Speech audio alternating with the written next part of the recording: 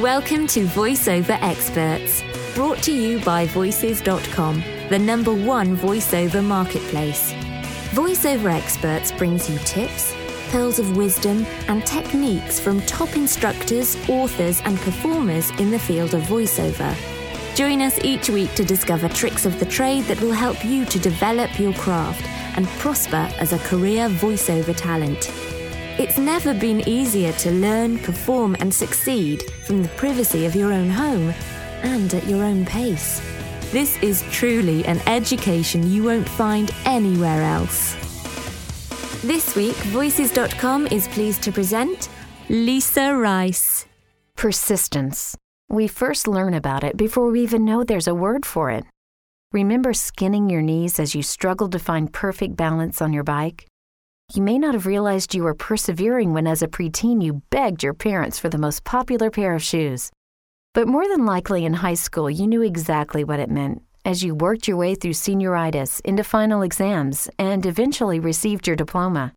Persistence finds its way into so many areas of our life as an adult, paying our mortgage, raising children, and yes, our job.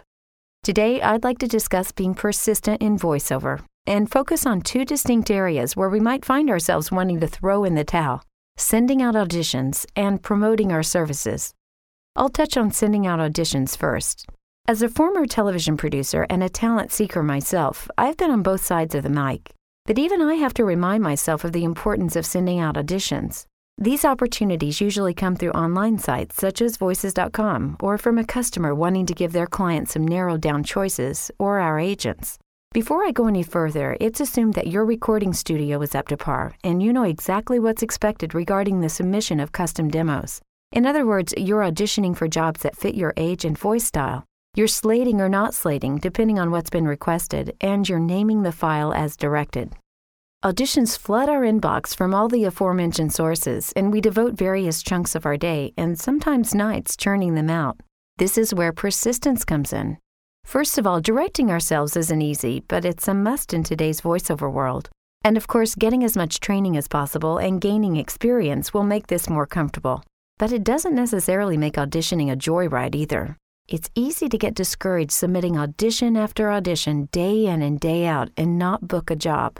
You've no doubt submitted your best. You've warmed up your voice, you've studied and marked your script, you've tried to recall all you've read and learned from your coaches and past experiences, and you've recorded and edited your best take. In fact, the audition you've uploaded might be wonderful.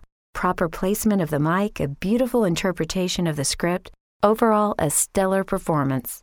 But don't forget, our audition is going up against many others, sometimes hundreds of others.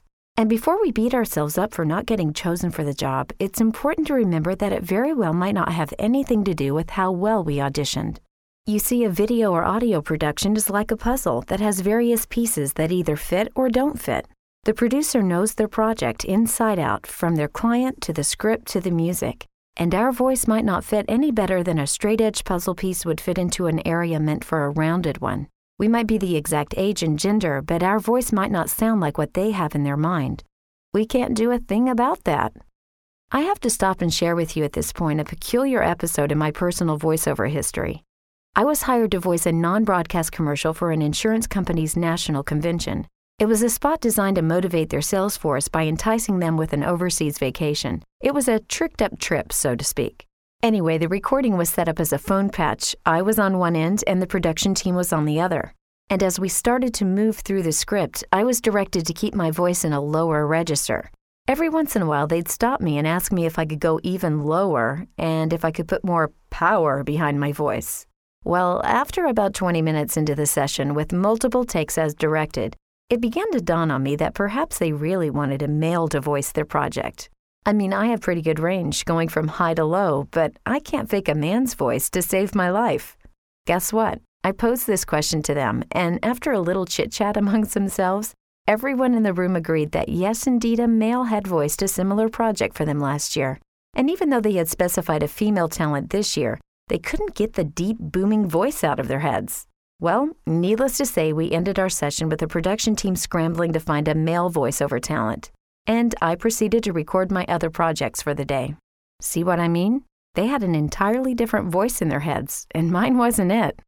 I realize this is an extreme twist on the point I'm trying to make, but just remember, it's the producer's puzzle, so to speak, and your voice may fit and it very well may not. Back to persistence. Another area we might find ourselves lagging behind in is the area of selling ourselves, letting potential customers know about our services. The sales technique I want to talk about today is good old-fashioned cold calling. I've looked up the official definition of cold calling, and out of several I found, Wikipedia pegged it best. Cold calling is the process of approaching prospective customers or clients, typically by telephone, which weren't expecting such an interaction. The word cold is used because the person receiving the call is not expecting a call or has not specifically asked to be contacted. I can hear you now. I'm not comfortable doing that. Cold calling takes too much time. What if they hang up on me? I don't like talking about myself. Well, first of all, marketing our services is not a neutral thing. We're either moving forward or we're moving backward. And granted, there are many ways to tell others about what we have to offer. But out of them all, cold calling is one of the least expensive and, over time, I've found to be the most effective. Before we go any further, it must be mentioned that to successfully market ourselves by cold calling, we need the following: a quiet atmosphere, contact management software, and contacts. Phone calls should be made where there are no distractions or background noise. That means no barking dogs, blaring music, or people noises. Because even though we primarily work out of our homes, we are professional. Also, track your phone calls with some type of contact management software. I work on a Mac and have found Market Circle's Daylight software easy and effective to use. There's also ACT for Windows, ACT. And of course, you need to have a database of prospects. Who are you going to call? Well, what kind of voiceover do you want to do? Compile a list of potential customers by Googling keywords such as advertising agencies, production companies, software developers, TV stations, and the list is endless. Okay, so now you're ready to cold call. You're in a quiet place, you're at your computer, and you have your contacts. But you're hesitant because you don't like talking about yourself or you're not sure what to say. I'm right there with you. Listen, I've sold Girl Scout cookies, commercial airtime, and even industrial commercial janitorial services. But hawking my own voiceover services has to be one of the roughest of them all. For one thing, talking about myself runs contrary to the character lessons I learned growing up, like the time my parents asked me to look up the word humble in the dictionary because they felt I was getting too big for my britches. Promoting ourselves always runs the risk of stepping on humility's toes, but the two have to learn to walk side by side. There's a time to toot your own horn, and there's a time to be humble. Cold calling is a way to let potential customers know about our services. We'll rarely book a job on the spot, but if the decision maker hears something they like, they'll bookmark our demo and possibly call in the future. I've received phone calls for work many months after the first call to a potential client. Here are some cold calling tips, including a few from Chuck Piola, dubbed the King of Cold Calls by Inc. magazine. Stick with it. 80% of new sales are made after the fifth contact, yet the majority of salespeople give up after the second call. The best time to reach a decision maker is early in the morning or late in the day. So try to catch people on their way in or out of the office.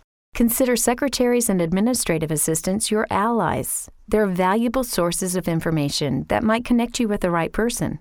Never assume the person you're talking to isn't the decision maker. Many production companies are small and employees wear different hats, or the secretary just might be out for lunch. Stay consistent. It's like anything. If you do it on a regular basis, it becomes second nature. Try to make at the very least one cold call a day. Cold call during slow times. If you aren't booked with work, use that time to put in multiple calls. Don't take rejection personally. They might not need the kind of puzzle piece you offer right now. Follow up with emails, notes in the mail, and calls periodically. Things change. People change. Opportunities arise. And so we're back to where we started. When it comes to doors closing from submitted auditions and cold calling, don't give up. For every door that closes, another will open. For every disconnected dial tone, there's a ringtone with your name on it. Keep auditioning, make some cold calls, and be persistent. Thank you for joining us. To learn more about the special guest featured in this Voices.com podcast, visit the VoiceOver Experts show notes at podcasts.voices.com/voiceoverexperts. Remember to stay subscribed. If you're a first-time listener, you can subscribe for free to this podcast in the Apple iTunes podcast directory or by visiting podcasts.voices.com. To start your voiceover career online, go to voices.com and register for a Voice Talent membership today.